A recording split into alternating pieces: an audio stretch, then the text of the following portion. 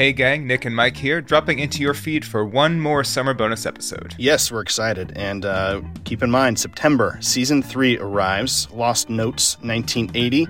It's going to be hosted by the poet and cultural critic Hanif Abdurraqib.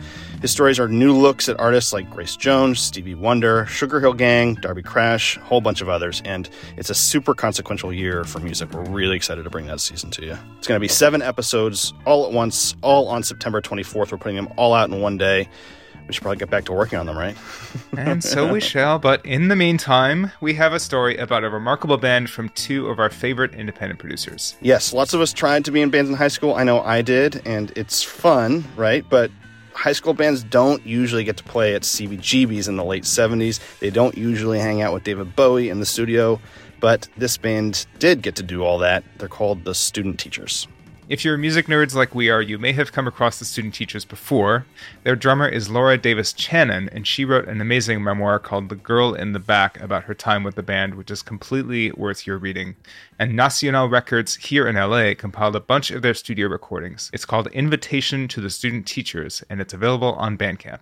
And this piece is really special, too, and we're kind of excited to add to that wealth of material out there. It's an oral history with a bunch of the band members, Bill Arning on the keys, Lawyer Reese on bass, Laura Davis on drums, Philip Shelley on guitar, Joe Katz on second guitar, and their all-star manager, Jody Robello.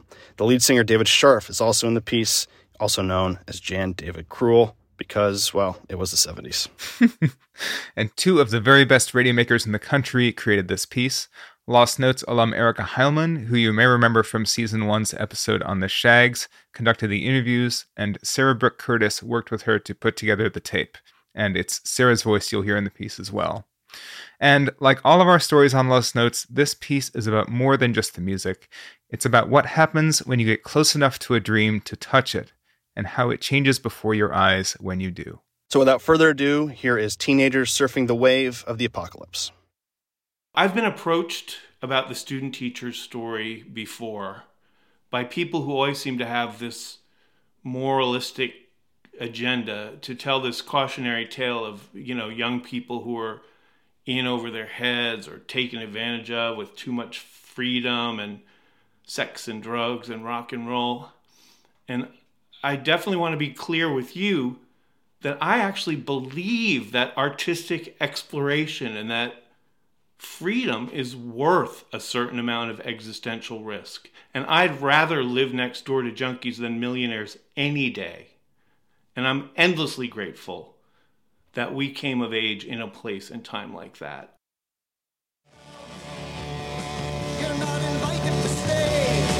And welcome to another edition of The Shape of Things to Come. I'm Bill Floor. And I'm Dean Miller. And our guests this week are the Student Teachers. And let's start off where everything starts off with. Let's introduce ourselves. Band? Should we say what we play? Yeah, Student Teachers, yeah, go ahead. I'm Lori, I play bass. I was more comfortable from the time I was a little kid with what were considered freaks. Then I liked drag queens. I liked boys who tweezed their eyebrows. I wanted them to put my makeup on. JD, I sing. I mean, going to a Dead Boys concert when you're sitting in the front row at CBGB's and Stiv Bader's, ripping out his pubic hair and throwing it at you, that's disgusting, but it was amazing. I'm Laura, I play drums. As teenagers, we were filming gigs for the Mumps. We were helping the Erasers build up their sets for their shows. We were very involved. And so there was kind of this organic thing that came together. Maybe we could do that, maybe we could do that. I'm Philip, I play guitar. Let's say you had school in one hand and being in a band and hanging out with Blondie and David Bowie in the other hand, and it was impossible to do both things. What do you think would happen? There'd be less school going.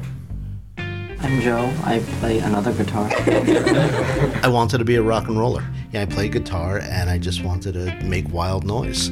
I play organ. I'm Bill. He plays all the organs. No shop talk. you would see Warhol walking around with his Polaroid and handing out copies of Into You magazine. So this was just what I thought every teenager did. It didn't occur to me that what an unusual environment this was. Okay, and we're here sort of to talk a little bit about the band and play some music and give people a chance to find out what the student teachers are about, really, because I think a lot of people in New York, even though I know most of the people in the band are from the New York area, don't know that much about student teachers. Unfortunately, we don't know anything about them. We seem to be a mystery to ourselves and everyone else. Well, sometimes that's effective. I don't know.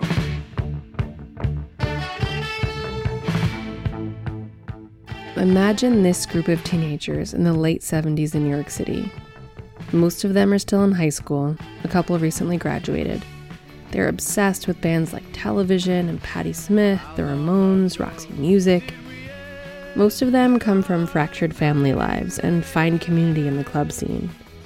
But get this, in the span of 6 months, they go from not knowing how to play instruments to headlining their favorite clubs, then opening for Iggy Pop, and getting interviewed on one of their favorite radio stations, 89.1 WNYU. How do they make that happen? This ragtag group of best friends lived and breathed the scene. They spent all their time together, buying records, running fan clubs, reading rock magazines. They'd go to shows together and they'd often get mistaken for being in a band. So one day in Bill's living room, they decide, well, why not? Let's form one. We just kind of sat down and then everybody said, well, I'll play drums and I'll play guitar, and I'm okay. You play bass, and I said, okay.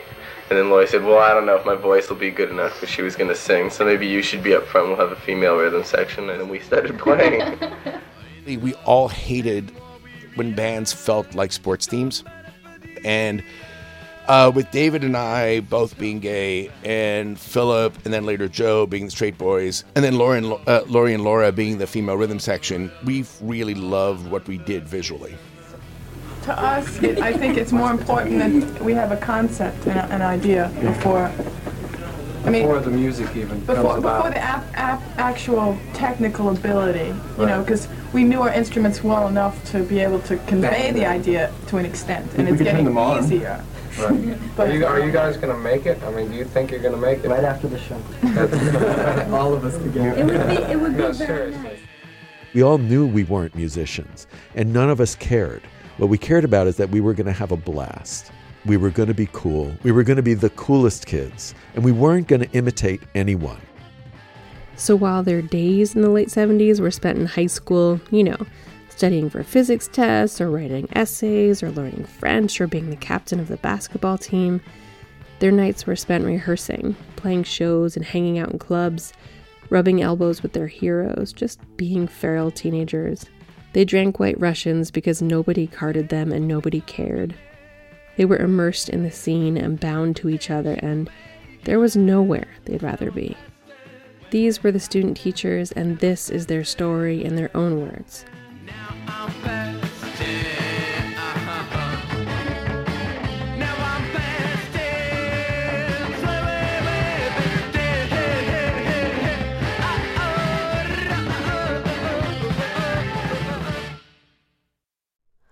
Hi, it's Terry Gross, the host of Fresh Air.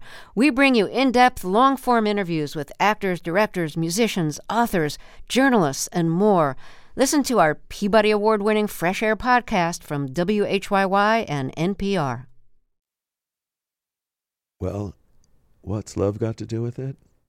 Who needs a heart when a heart can be broken? I would say that in a very real way, the whole beginning of the band was like one group relationship. We really did kind of all fall in love with each other. Philip and I had this fraternal love, which was so strong. I mean, when we were in 5th grade, he broke a guy's nose because the guy sat in my chair when I got up. And then, Bill and Laura had this beautiful love friendship, and Lori and Bill had this beautiful friendship of like this galvanizing passion about the music. And then when we all started to hang out together, I mean, Bill had a little bit of a crush on me. Lori and I kind of almost hooked up, and then Philip and Laura got together. Even when there wasn't a physical thing between members, we were kind of all hooking up with each other as a group. It's essentially 6 neurotic, self-indulgent people who everybody has to have their say. This is really group therapy. We don't have a band. What do you call your music anyway? Say it. Come on, Philip. Can we use that word on the radio? Existential pop. No. Existential pop. Existential pop. That's what it says in the press kit. Yeah. Yes. In NME, they call this punk psychedelic surf pop, which is somewhere along the same lines. NME is into hyphens, I think. Yeah. Really. That was good, though. People used to say, "Are you punk or new wave?" And we actually answered, "We're first splash. We're not punk. We're not new wave. The new wave is old wave. We're first splash." We had tried to explain people then, oh, we're this kind of pop band. They would have been like, oh yeah, you're pop, right, but there was people like Charlie at CBGB's who thought that we were, and waited for us to actually show through and sound a little more like pop than noise. We had a reputation as an art rock band. Before people saw it. Yeah, that was just because we didn't know how to tune our instruments. And we didn't know how to play them. And we couldn't play, and we lost some fan. It was written up in Sun magazine, who had liked us back in the beginning. When we were art. When we were an art rock band, and then we went commercial. What they don't realize is that we learned how to play a little better. It was sort of like you want to take one hair out of the scarf and let it stick out, like electricity's only gotten to that one little piece. We wanted to make something that I believe that stood out, was easily recognizable as not Elton John, not the Rolling Stones, not David Bowie, and not Roxy Music, and not television. This was the student teachers, our unique little corner of the world. Bill had a crush on a student teacher at his school. And it was a cute idea. And it was a cute idea. And a cute teacher. Also, you remembered it real quick. I said it once and made a full conversation out of it. It's a good name because it's like a phrase that exists in everyday life anyway. So yeah, your own quantity. It's a known quantity. People are acquainted with student teachers. And you can just put as many meanings on it as you want. So they formed mid-fall of '77, and in March they had their first unofficial gig. It was for Career Day at Bill and Laura's Quaker High School, Friends Seminary. They played in the gym where Laura usually played basketball, and about 50 students showed up. I had taken a couple of bass lessons. I had a bass teacher. Laura had a drum teacher. We borrowed their stuff. I was playing this big white, I think it was a Precision, Fender Precision, and I kept hitting the pickup, bleeding. I was like, this is so punk rock.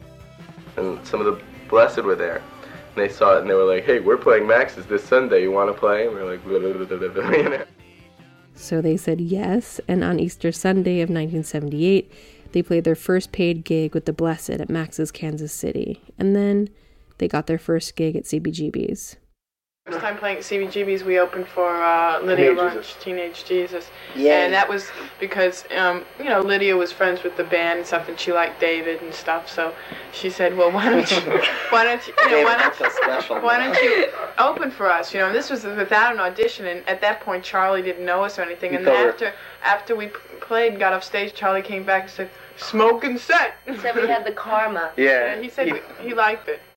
David became the lead singer not because he knew how to sing, though he used to love to sing in temple as a kid, but because he was hot and they decided the hot one should be up front. It turned out he loved it and he savored every damn second. We're the student teachers. You're the audience. When I grabbed the mic stand, I was working the mic stand. I was throwing it down and stepping on the bass and having it fly back up into my hands. I was practicing moves because I was like, this is what I'm going to do. I am going to rock this out. I am going to show everybody what it's like to be a teenage rock star. And I didn't know if I sounded good. I just knew that I was going to wail and make a lot of noise with my mouth. I was going to snarl, and I was going to trill, and I was going to scream. and I was going to hopefully be somewhat on key.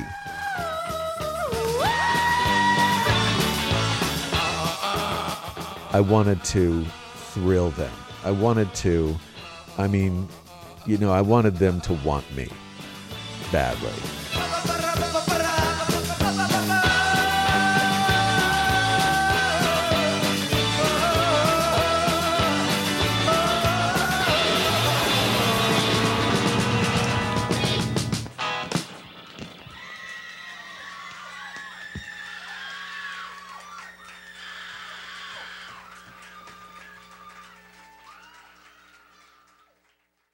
Jimmy Destry got involved about 6 months after we started, and he got involved with us after he saw us play. I believe we were opening for The No, a band that was run by Gary Valentine, the original bass player for Blondie. So Jimmy Destry, the keyboard player in Blondie, decided that he needed to produce a band as well. And he likened that it would be the student teachers. So he came backstage and he told us that night, I'm going to take you into a studio and we're going to record a single. And we said, who are we to say no? And, he sat with us at the table and he bought us all drinks and he handed out cigarettes and he started handing out drugs because that's what he did. And, he was overwhelmed with us. He loved us. And we were all like, because I'm not saying we didn't think we were great. We thought we were great, but it's not like we thought we were that great, And he wanted to record some of our songs, particularly The Quake, which Bill wrote, which is about, I guess, being Quaker. And it's because Bill and I went to a Quaker high school. Some people twist to Christianity. It's polygamy. These folks who do it Mormon find a Baptist close to the foot of my shiver up my spine. Hey! Stomach starts to shake. Hey! It's begin to melt. Hey! My hips begin to ache. Baby, I'm doing the quake. Jimmy Destry from Blondie became the band's producer and guider, if you will. He really had a crush on Laura. Well, I'm 15 and I'm been approached by this big rock star. I mean, what would you do? I mean, I'm not saying I'm the greatest person on earth and that I'm morally sound and fabulous. But at 15, it's very complicated, and you don't know really what you're doing or why you're doing what you're doing, and so. Here there's this big rock star and he's interested in signing my band and recording my band and he's freaking gorgeous. What are you going to do? Okay, sure. And that was a major thing because here was somebody, with all this newfound clout. Blondie was getting quite big. And, he took us into the studio and, we recorded the first single on Orc Records. We got to go into a studio with a window in front of us with a control board, record something, then come out and sit on a couch and listen to it played back. How cool is that? Like, how did this happen? How did we get here? It's a make or break environment. We wanted to do good, and he got good out of us. There was this trajectory, a crescendo that was going up and up and up. And it just seemed like each step was the right step and the next step. The recordings that we did with Jimmy, we recorded at Electric Lady at Land Studios. Every step that we took felt like we were being ushered into greatness.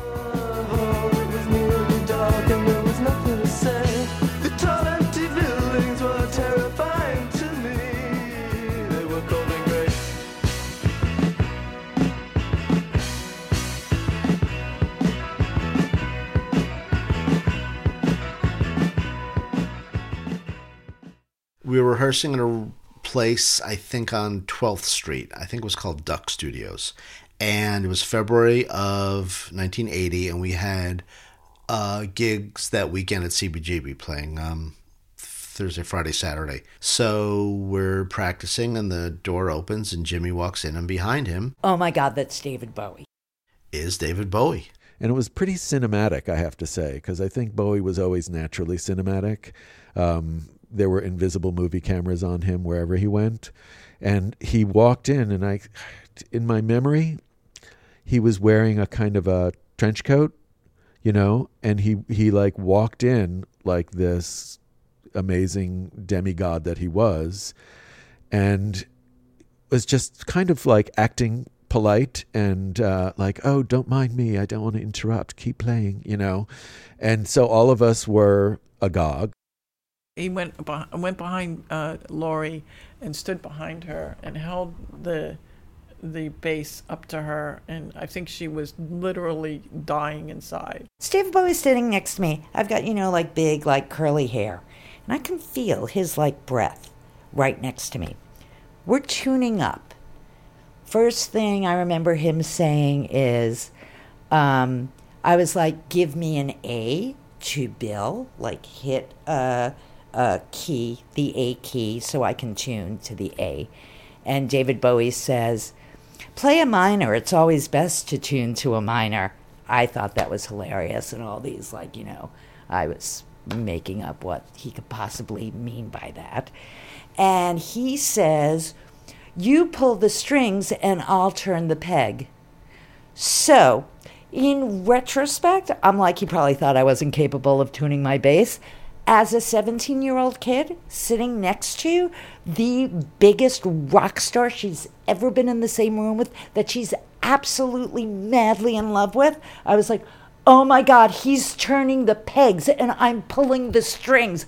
I so can die after this. Laurie was trembling because he was behind her, talking into her ear, holding her hand, basically.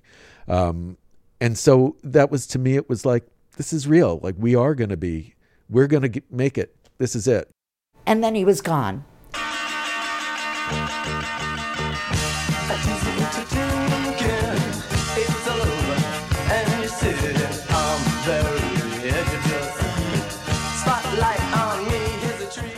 Things, you know, kept building, kept getting better gigs.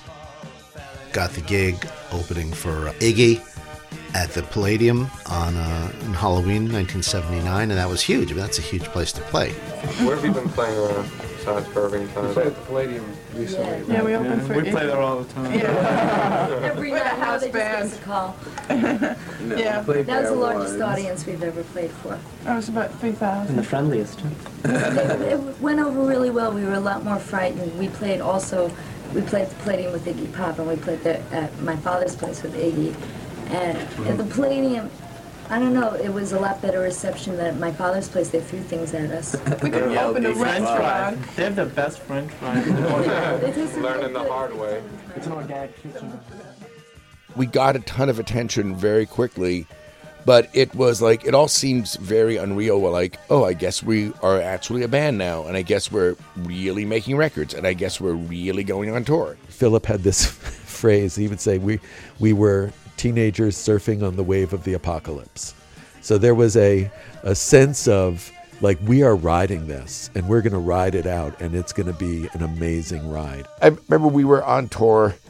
I think we were playing Philly, and Philip, in his usual humor, said, oh, we're a rock band on tour. We should trash the hotel room.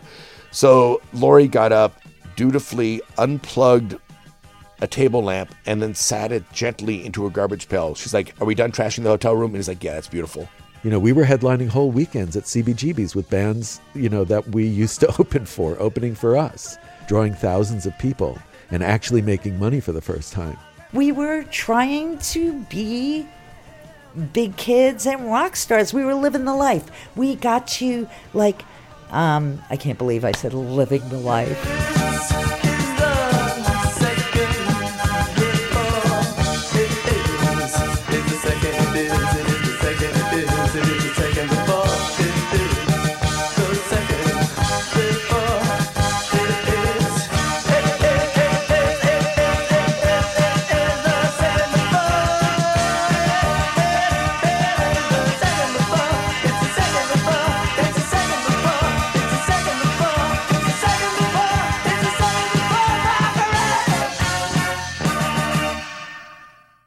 I think a lot of people, when they saw us and they liked us, they thought this was something that took a lot of rehearsal. It didn't. It took a little bit of acclimation. We loved each other, and we could do this thing with each other, and it worked. There was this sense of this unit.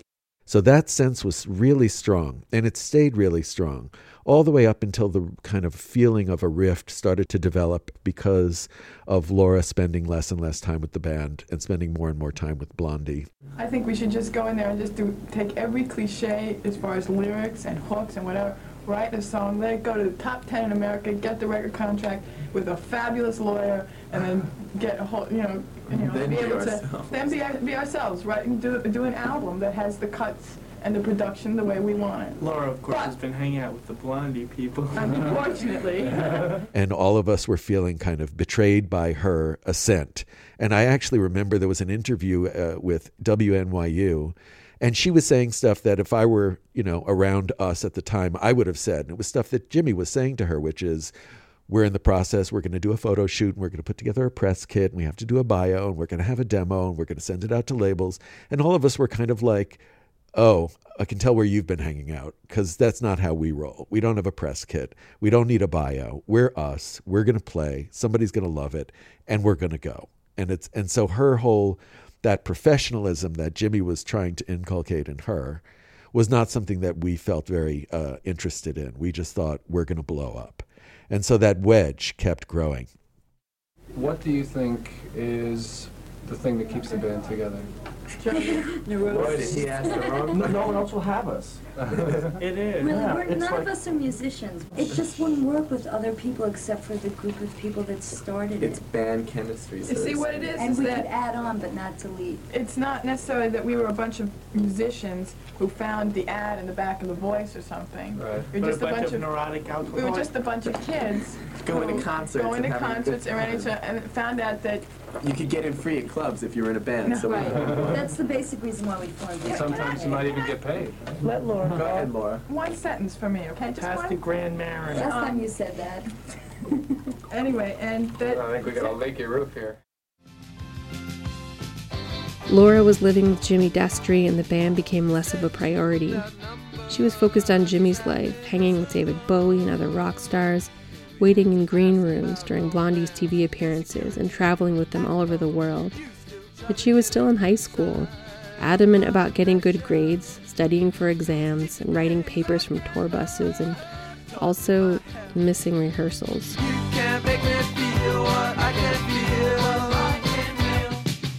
You can't make me feel what I can feel. She was always either away, we couldn't rehearse, we couldn't do anything because she was, she was off touring the world. Blondie got so big so quickly, and there was so much money, and there was so much drugs, and she was never around, and when she was around, she wasn't around us. She finally missed a sound check at a place called Squat Theater, and the band, the band that we were playing with that night was a band called Voodoo Shoes with Donna Destry's band, and the drummer of that band was Laura Hayden. So Hayden sat in during sound check because Laura didn't show up, and just sounded great. And we all looked at each other like, why do we need this fucking headache, this fucking bullshit? I think David was the one who first said, we want you out of the band. And I was shocked. I was just blown away. I mean, it had been my sense of identity for a couple of years. And here they were saying, you're not with us anymore. I was like, I could hardly speak, could barely catch my breath. I didn't know what to say, and I cried. I just started crying. And they got up to leave, and I think the last person who left was Philip. And I said, I'm so sorry to them. And he said he was sorry. Then they left. I ran upstairs and called Jimmy, and I screamed in tears, I'm not a student teacher anymore. The band definitely went on after Laura, and we had another drummer, also named Laura, who was really good. But it didn't feel the same. somebody had kind of come in who just, that was her role, to be the drummer. It wasn't that same feeling of all of us forming something and doing something together. If the band wanted to keep going, we knew we had to, I had to get gigs and we had to play.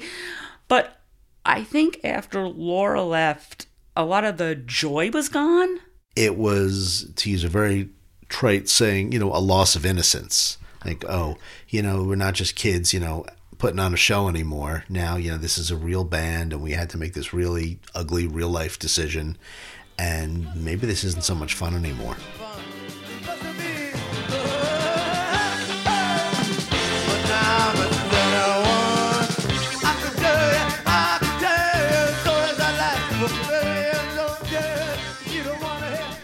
I think once Laura was out of the band, the initial chemistry was destroyed.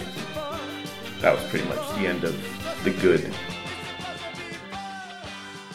I mean, we can surmise that Jimmy wouldn't have been interested in the band if he hadn't been interested in Laura. And if Laura hadn't left the band the way she did, we might have been able to do something more.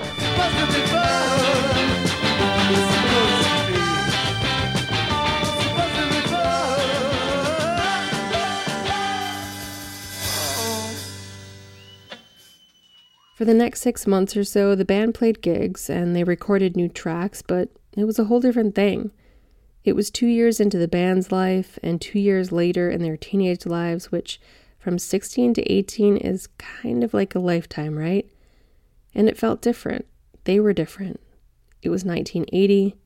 The scene was changing. The bands they loved weren't making their favorite records anymore. Their original love story, the thing that propelled them to make music together so effortlessly, despite most of them not being musicians, ended. And their drive to keep making music together in that same way kind of did too. It was less about the collective now and a little more about ego. And in those last months of playing, the band just slowly imploded. We were doing a lot of speed then, so we played everything at 112 miles an hour. It's yeah, you look at some of that stuff like, whoa, take it easy.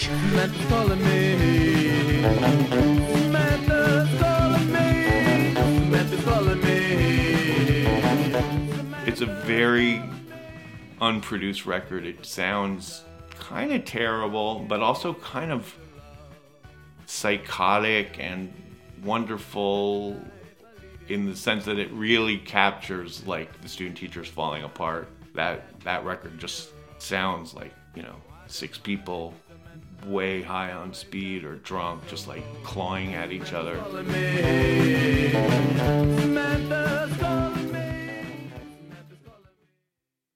Bill would offer me money to not drink before we went on stage. He would get plastered, and then sometimes on stage he would get very antagonistic. He would try and knock me into the audience.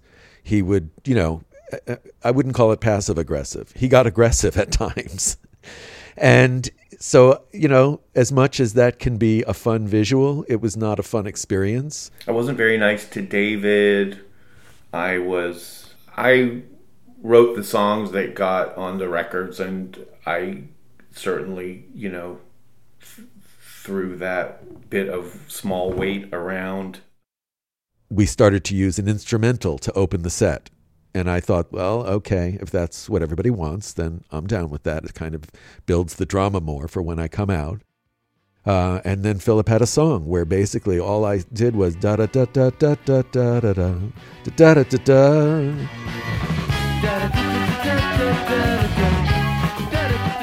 And then I'll have another drink and then I'll go. I'll have another drink, then I'll go. That was the whole song. Those were the lyrics to the song. It said a lot about Philip at the time, that the only lyric in the song is I'll have another drink and then I'll go. But it also said a lot that all he wanted me to sing was da-da-da-da-da-da-da-da. And so I felt a kind of a betrayal. I didn't want David to sing my songs anymore, and I was drinking a lot. yeah, we were all just in different worlds then. It wasn't, 5 people playing hearts backstage. So the idea of it being the right time for the band to end, that coincided with the emotions, the kind of eruption of emotions at the final gig. There are some photos of it. We're all dressed in different Halloween outfits. But the conclusion of the final gig just erupted into mayhem, and we, a lot of our friends got up on stage with us, and then, Philip fell off stage, and that was one of the nights he tried to knock me off stage, and there was just this melee that went on, which was really like, we're going to make sure that this is the final gig. Now that we've decided, we're going to make sure that this is it. It's almost like we need to annihilate and bury this band. And that is, in a way, what we did. If I could just have some cyanide, swear to God I wouldn't cry, and I'd sit by the window when no one could see me.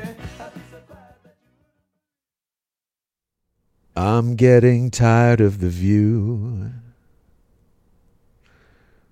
and I wish the lights would dim, 'cause I see what this is leading to. And it looks real grim, 'cause I know I got my looks and you got yours. I guess I must have seen them in a million stores. Our looks, oh man. Our looks, oh man.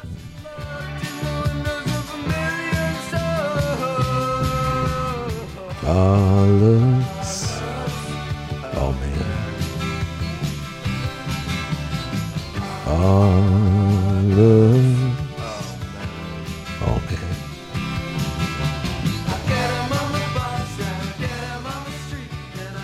I always loved David's "oh man" in that. That was the moment which when the looks, oh man, because that was when he was his most Steve Harley or Brian Ferry like.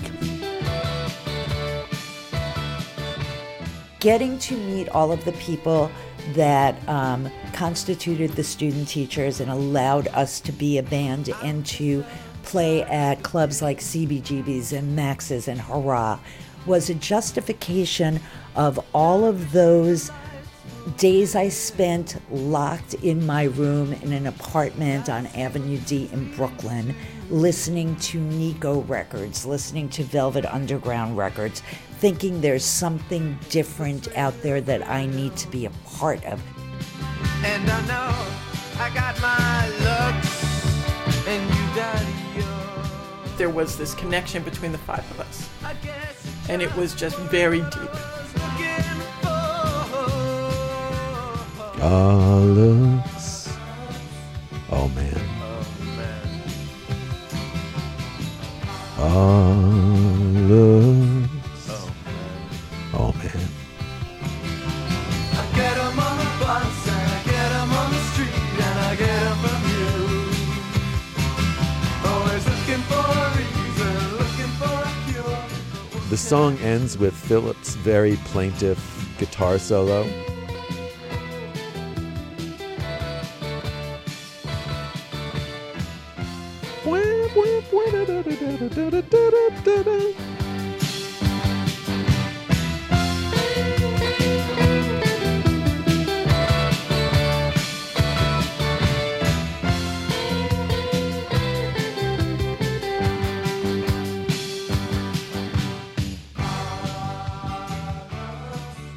Oh man.